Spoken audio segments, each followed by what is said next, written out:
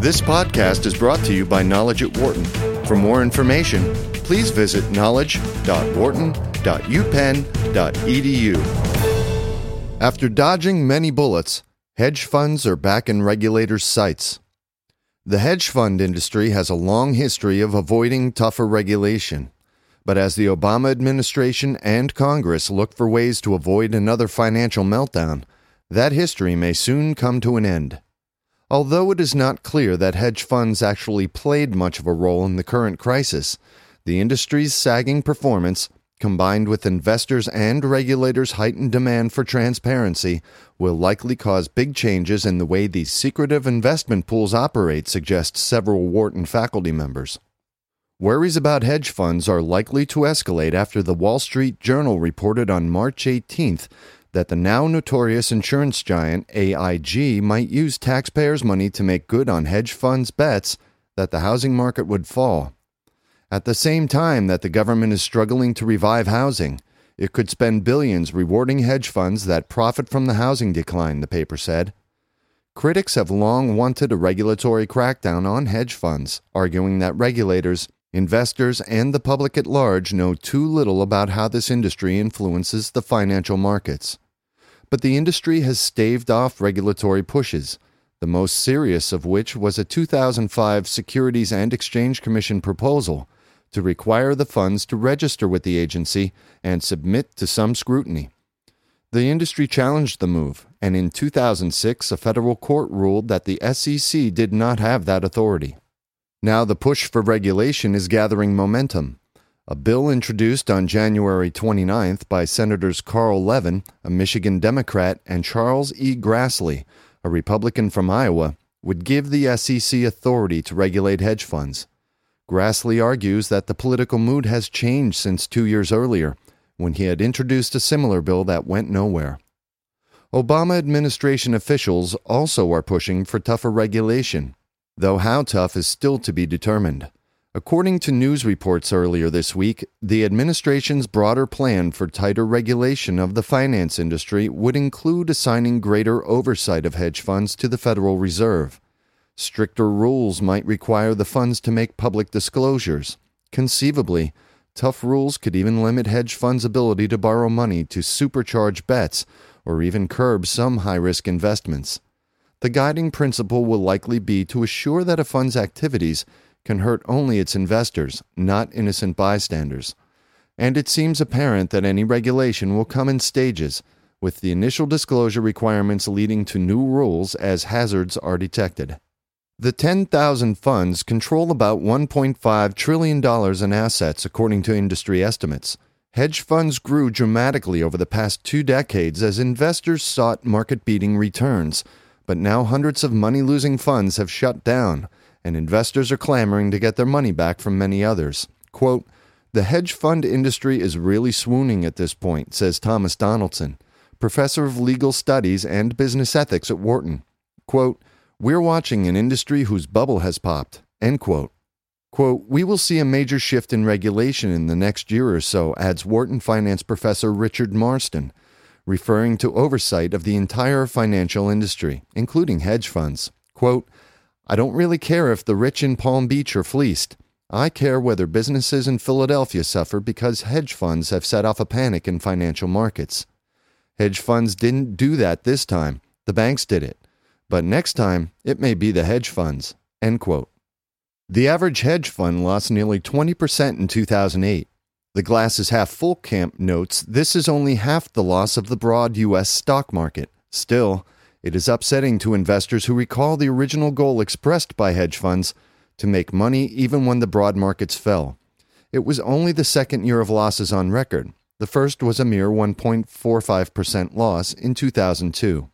Wharton finance professor Marshall E. Bloom notes that because many hedge funds have shut down in the past year or two after being virtually wiped out, performance results covering only the survivors give a better than deserved picture. According to one study, about 700 funds liquidated in the first 3 quarters of 2008, a 70% increase from the year before. Some projections say the damage may have grown to 1,000 funds by the end of the year, about 10% of the industry. Quote, There's a lot of post-selection bias in the return on hedge funds, Bloom says. The hedge funds that go bust aren't in those performance numbers. End quote. Role of policy blunders. Some of the hedge fund industry's 2008 losses must, in fairness, be attributed to federal policy blunders in response to the banking crisis, says Wharton finance professor Richard J. Herring. He includes among those the decision last September to let financial services giant Lehman Brothers fail, sparking fear of mushrooming losses that depressed securities prices. Hedge funds were also hurt, he notes, by a ban last fall on short sales, bets on market declines that are key to many hedge funds' investment strategies. Quote, with the ban on short selling, the liquidity in several markets simply dried up. End quote. Although hedge funds may not be holding the smoking gun in the current crisis, many experts have worried for years that these pools could trigger a worldwide meltdown. The first alarm came in 1998 with the collapse of the Connecticut hedge fund Long-Term Capital Management, which had made complex bets on bond prices. To avert a financial tsunami, the Federal Reserve organized a group of major banks to take over LTCM's assets. Quote, they weren't altruists, Marston says of the rescuing banks. They were saving their own skin. That's the fundamental case for oversight of hedge funds. End quote. Though current law does not require hedge funds to register with the SEC, many do anyway, because their institutional investors require it. Registered firms are believed to represent about 70% of hedge fund assets. Because they are open only to wealthy people and institutional investors, hedge funds have been long exempt from the kind of close regulation and public disclosure requirement imposed on mutual funds, exchange-traded funds, annuities, and other investments open to everyone. And hedge funds have wider investment options, using short sales, leverage, and bets on commodities and derivatives that many other investment pools are not allowed to use. The theory is that hedge funds are limited to investors who can afford big risks. Quote, I don't think there should be any regulation preventing informed investors from losing money, says Bloom.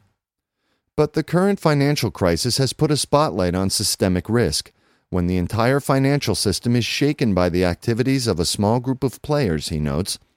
In today's fast-moving markets, everything is connected to everything else. Quote, the concern is that large pools of capital can contribute to systemic risk and systemic downturns, and that's a valid concern. Hedge funds have a large amount of money. End quote. If hedge funds' bets can roil the markets, they can hurt innocent bystanders. Marston notes that university endowments and pension plans have become heavy hedge fund investors, providing another way for hedge fund failures to harm ordinary people. He cites one study showing that the average U.S. university had allocated 15% of its investment portfolio to alternative investments, which includes hedge funds and other pools that can be especially risky. While there's little doubt that hedge funds can be risky for investors, there is not much evidence they are the central villains in the current financial crisis, according to Wharton adjunct finance professor Christopher C. Gazy. Quote, it is not clearly the case that hedge funds caused this crisis, which I think is the underlying populist sentiment, he says. Marston and Bloom agree. Quote, I don't think the hedge funds were the cause of this current mess, Bloom notes, blaming instead government pressure to boost home ownership, which encouraged loans to homeowners with poor credit. Those loans were bundled into securities sold to investors worldwide, and prices for those securities collapsed when homeowners started falling behind on monthly payments at faster and faster rates. Quote, the hedge funds just bought some of this stuff, he says.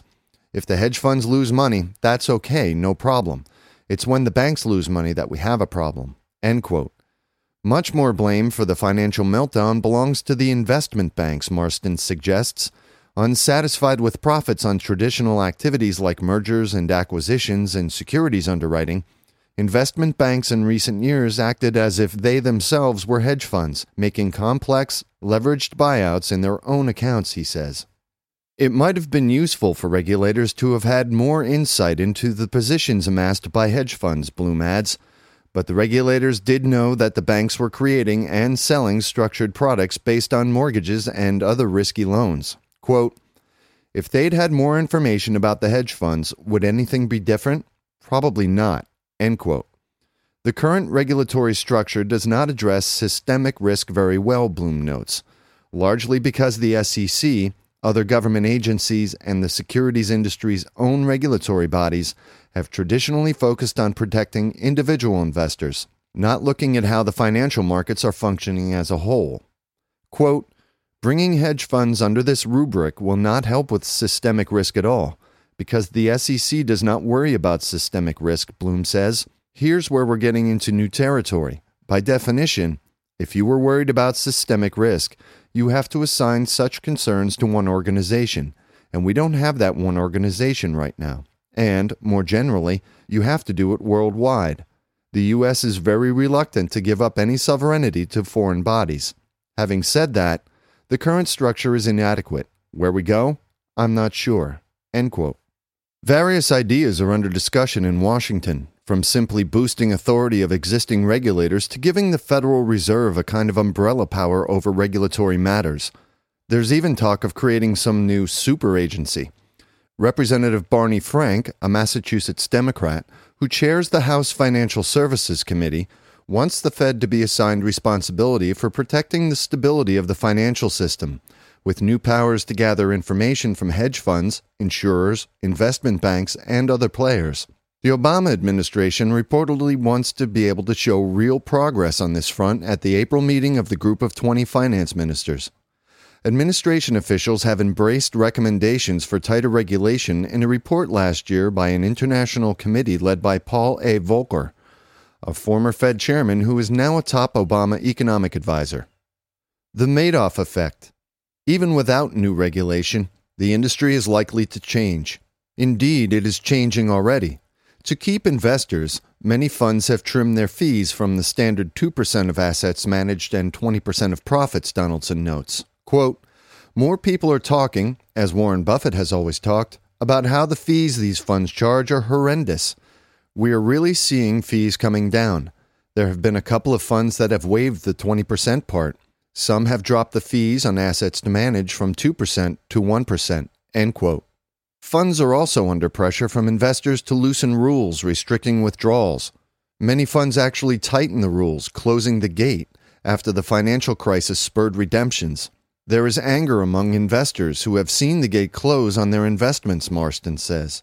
Quote, preventing investors from redeeming their assets when many are desperate for cash will permanently alienate some of them. End quote. Allowing easy redemptions, however, creates problems as well. The funds can hemorrhage, making it hard and in some cases impossible to engage in complex investment strategies that require a long-term commitment. Finally, there is the matter of just what those investing strategies are. Traditionally, hedge funds have offered investors only the vaguest of descriptions, arguing they must keep trading secrets secret to maintain their edge. Quote, that argument, as strong as it is giving way slowly to at least a careful release of information, especially to the investors themselves, to give investors more confidence, Donaldson says. The drive for greater transparency is spurred by the Madoff effect, heightened suspicions after the $50 billion Bernard Madoff Ponzi scheme came to light last year. Although Madoff's operation was not a hedge fund, it employed hedge fund-style secrecy, and he did manage money for funds of funds, a hedge fund subset. Now, many hedge fund investors want to know more about how their money is used and who actually has possession of securities supposedly in the fund, Donaldson says. Quote, I do think some added transparency with the SEC and other regulators and options to go in and hunt down the devils if we think they are afoot in the fund makes good sense, end quote. But hedge funds' investing options are so wide-ranging it will be difficult to regulate them very effectively, he warns. Clearly, these are trying times for hedge funds, but not many experts think the industry will disappear. Investors will always be lured by promises of outsized gains, and hedge funds are free to employ strategies that mutual funds and other investment pools cannot.